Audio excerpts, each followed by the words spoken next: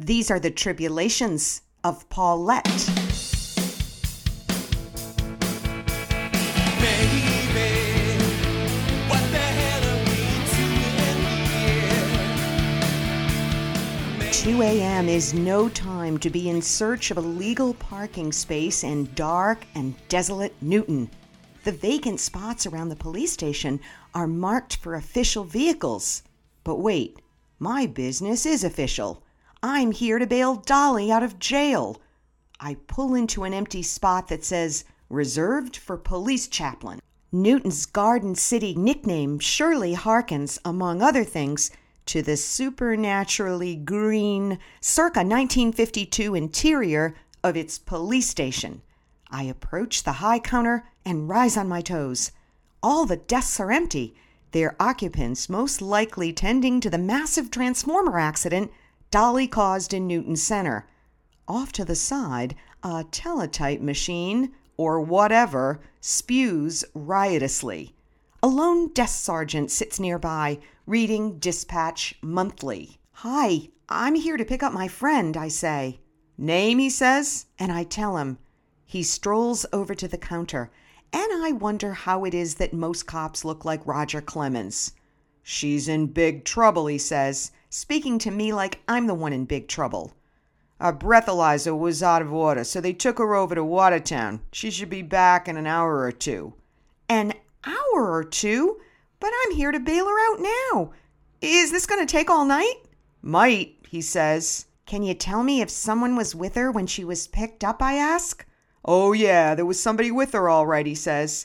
"Well, is he here?" I ask, fearful that Ricky didn't give me enough 20s to bail out Bunyan as well. The officer walks over to the teletype machine, or whatever, and rips off the last page. "Know what this is?" he asks, holding up reams of paper. First draft of your novel?" I ask. "This," he says, "is a rap sheet. Mr. Bunyan isn't going anywhere. He has warrants on felonies in 3 states. He's passed out downstairs. He's even missing teeth, had to be carried in. He a friend of yours, too?" Good question. Changing the subject, I try to be chummy. "My friend Dolly, she's been through a bad divorce. This guy was her rebound relationship." I tell Clemens, the desk sergeant, about Dolly's marriage to celebrity chef Jason. The term celebrity chef confounds him. "I don't know what that is. Celebrity chef," he says. "Well, have you heard of Chopped?" "Don't go out to eat much," he says. "Haven't you seen Iron Chef on TV?" I ask. "I think it's been on for like 10 years. "No," he says. "Well, when will you call the bailiff?" I ask, switching to a more familiar subject. "Not until your friend is back in the building. You'll have to have a seat," he says, turning back to Dispatch Monthly. I walk over to the waiting area and sit on a wooden bench. I search my handbag. No iPad, no notepad, not even a checkbook I can balance while I wait. I walk back to the counter. "Say, do you have anything to read back there? Any magazines?" I ask. "No," he says. "Come on, not even a Playboy?" I say. "I'll take anything." Roger Clemens stands up and sighs as he looks around for something for me to read. He reaches into a wastebasket and hands me Gathering of the Waters Christian Magazine. "Thanks," I say. "You don't happen to have any coffee here, do you?" "Now you're pushing it," he warns. This is what I get for parking in the chaplain spot. So, Gathering of the Waters Christian Magazine is designed to give the reader insight into how Jesus Christ is working through his people in the greater Milwaukee, Wisconsin area. After scanning the table of contents, I turn my attention to the cover story, which asks, "Is America filled with wickedness?" The article presents a summary of the 7 deadly sins and how modern American society is reviled by more religious cultures like Islam for our capitalistic surrender to sin. The first, my personal favorite, is lust. According to Dante, who made his name writing about this stuff, you can purge your desire for sex if you walk through flames. But I walk with flames, otherwise known as hot flashes. Does fire eventually put out fire? I proceed to gluttony. Thomas Aquinas argued that gluttony could also include obsessive anticipation of food and drink, and went on to say that if you ate too eagerly, too expensively, or too much, you were a glutton. I wonder how my health-conscious, food-addicted father-in-law Ricky would feel about that. As for anticipation, I guess I always knew that fantasizing about evening cocktails during breakfast had to be some sort of sin. Greed, sloth, wrath, envy, and pride. These all sound vaguely familiar. And I realize, with a chill, that I am the 7 deadly sins incarnate. Maybe Dave knows it and wants to sew my eyelids shut when he sees Barney's shopping bags in the back of my car. Does he think about forcing me to walk with a stone slab on my back when I come home with rest lane scars? When Dave discovers me taking a nap, I wonder if he finds me slothful and wishes me to run many miles at top speed. I picture Dante holed up in his attic, quill afire, as he scratched out the punishments of the Purgatorio, while his crazy menopausal wife, bodice agape, acted up in a trattoria down the street.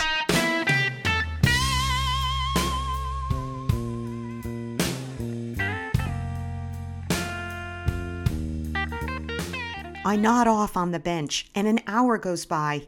I awaken stiffly from a whiff of hot air, which precedes the arrival of a man I assume is the bailiff. He sets himself up quite efficiently on a table in the corner of the waiting area, then proceeds to have a few words with Roger Clemens, who motions me over to join them. The bailiff looks at me over his half eyes. Your friend is accused of very serious offenses. She is being released to your custody. Her driver's license has been taken away, and she'll need to be in court at 7:30 a.m. That's in 4 hours. It's your job to ensure that she makes it to this hearing. Does she have an attorney? A husband, perhaps, who can help? Ex-husband, Roger Clemens says. Celebrity chef. Well, what's that? The bailiff asks suspiciously. Clemens explains the epithet. I wonder if these guys have been in a vacuum for the past 20 years and make a mental note to search Mayo Clinic online for ill effects caused by a recurrent dearth of recessed lighting. As I sign the requisite documents and hand over the $60, the opaque glass door to the holding area opens to reveal a wretched Dolly, shackled and shoeless. Her fly is down. She's missing her belt, and her eyelash extensions are cartoonishly glommed together. Gypsy-like, she sports just one large hoop earring. A necklace police matron, desperately in need of lip liner, takes off Dolly's handcuffs and hands her a police-issue Ziploc bag containing her shoes, handbag, and all of its contents. Dolly can barely manage to stand. I put my arms around her. Myriad smells of jail, booze, and fright compete for my attention. Dolly stinks. Thank you. Oh my God, thank you for coming. She sobs onto my shoulder. That woman, that matron. I had to change my tampon in front of her so she could strip search me. She saw everything, Paulette. Oh, she had to be with me the whole time. I even had to poop in front of her. Oh my God. Starbuck's loss is the Newton jail's gain, I say, attempting to make merry. By the way, that's a really swell job she's got there. Wonder if they have any openings. I help Dolly step into her shoes and point out her gaping fly as I navigate her toward the door. Wait! Wait! We forgot Bunyan! We have to help him, she says, turning back. I'm going to talk to you about that in the car, I say, steering her toward the door. We make our way slowly to my car. Stupid warrants, she says. Oh, he's got a warrant for this and a warrant for that. It all came out after he hit the transformer. That's why we tried to leave the scene. But we have to help him, Paulette. Whoa, wait a minute.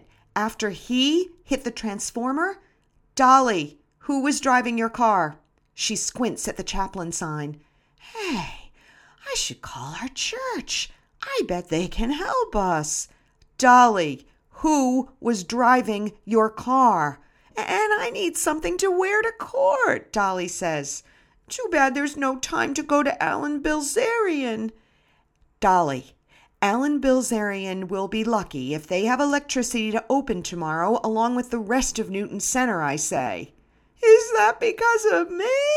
She wails. Oh, no! I shut down Alan Bilzerian. She hangs her head. It dawns on me that I don't really need an answer to my question of who was driving. Dolly is still drinking Bunyan's Kool-Aid. Of course it was he who hit the transformer. He must have switched places with her before the cops came. As we pass by the scene of the crime, Dolly begs me to stop.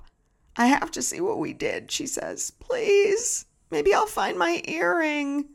3 huge Edison trucks are still working to replace the telephone pole. We park and get out. Awestruck, Dolly stares at the circus of activity. Jesus Christ! I did all this, she says. I don't remember any of it.